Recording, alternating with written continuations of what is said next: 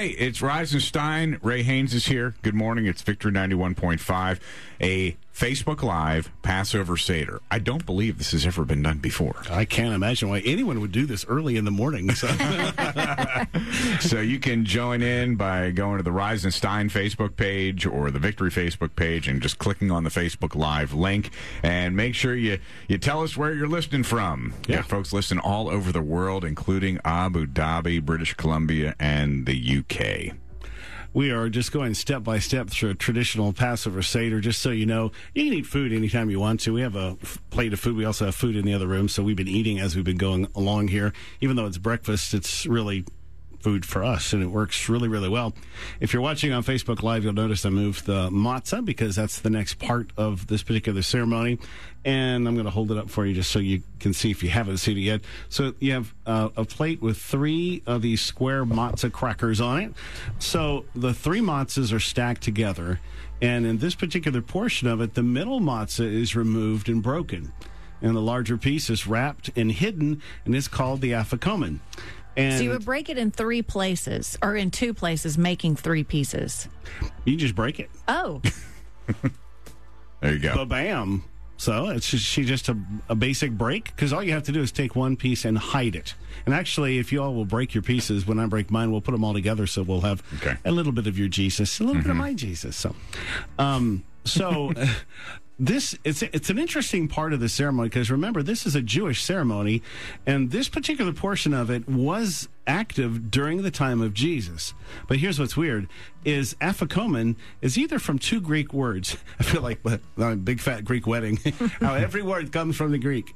Afikomenos, which means he is coming, or from the Greek epikomen, which means that which comes after. So nobody knows where it came from. There's no history. There's no tracking back. We know it was around in the second temple period. It's the only Greek word in the Seder. So you can imagine, for the Jews, this one should really stand out, because they have no idea where it comes from. So the battle continues over what it all means. So what are the 3 matzahs?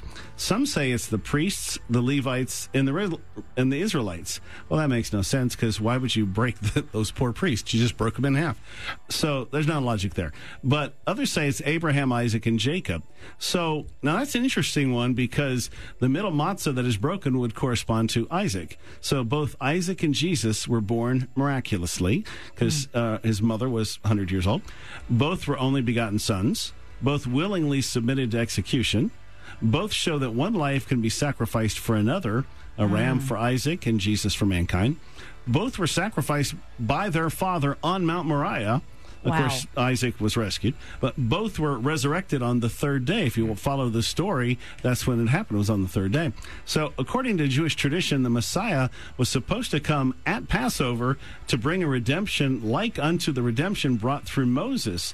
So this is why a place is left at the table for Elijah, the forerunner of the Messiah. So there's this whole theme that goes through. So Christians believe it's a picture of the Father, Son, and Holy Spirit, obviously.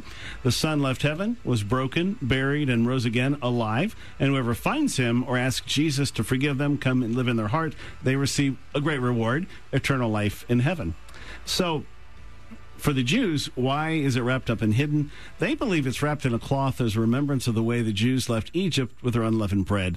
The verse is, the people picked up their dough when it was not yet leavened, their leftovers bound in the garments on their shoulders.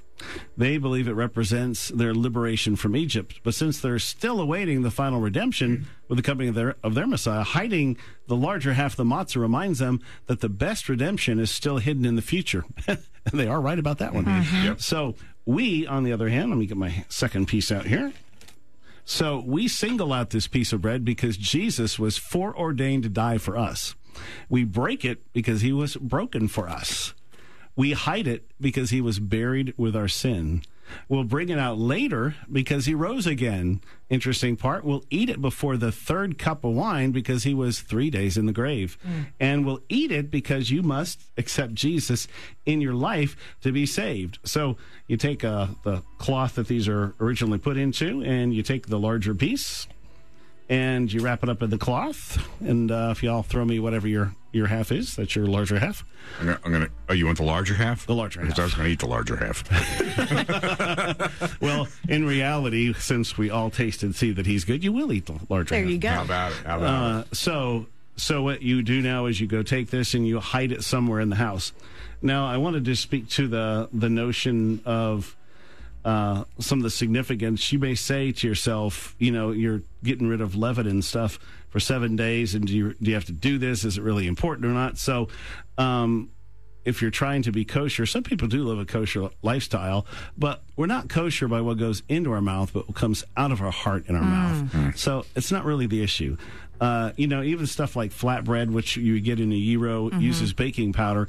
So it doesn't require yeast to rise, but technically it's leaven that we're supposed to avoid. So I always say, if you are go down to any Latin countries, you have Jesus Cristo. So you do have those tortilla shells, which are great for this time of year because they're a flatbread that you can eat. So matzah reminds us that one day we'll live in heaven with new bodies without sin. It's a beautiful realization. Yes, ma'am.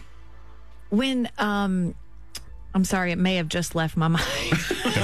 That's okay. Happens to me every day. But when Jesus is talking about a little bit of leaven, yes, ruins the whole dough. And it really is cool to see and experience the reason why we get rid of it for the 7 days, why we get rid of the yeast, because all you need is a little bit of the old dough to make yeast or to make something rise in the new batch. But when we remove it, it's like a purification process. Of course, we can't do this without the Holy Spirit, but just the symbolism of that's the old self. Yes. If you've received the gift of salvation through Jesus' blood, you're not the old you anymore. You have been raised again with Christ. And so the symbol of getting rid of the old self, dying to self, is so powerful to me. And it reminds me who I am and what it cost him. And what really profound to me of that too, you talked about a little leaven. So how many times have you been watching the television and just saw something and it led you, either the thought or an action that led you to sin? It just took that little much. Yep. What if you got anger and didn't deal with it? Just that little much. And this is that reminder. So I love this. The next week, I can promise you, we got to eat somewhere and we'll start to put bread, and you eat that bread, you take that first bite, go, and you spit out the bread, you go, wait. And because it's just that little reminder. It's not that you're observing some kind of ceremonial law, but it's a reminder, and it helps you, and it'll stay with you throughout the year. Amen. You are watching on Facebook Live a Passover Seder, an actual Passover Seder. Ray Haynes teaching it and leading it this morning on Rise and Stein at Victory 91.5. Go to the Rise and Stein Facebook page or the Victory Facebook page. The link to this will be up later in case you want to watch, in case you want to share it with somebody. We want to say hi to Leanna's old friend Amy, listening in Alabama, watching on Facebook Live in Alabama. Doug from Keys Jewelry over there in Canton. George from our church down there at Revolution. Welcome. Hey to Michelle and our friend and neighbor Beth, old neighbor, excuse me. Well, you have been really blowing people's minds with some of this stuff from the last 2 days, and it's only halfway done. Oh yeah, we're not even into it yet. Yeah, so stick around.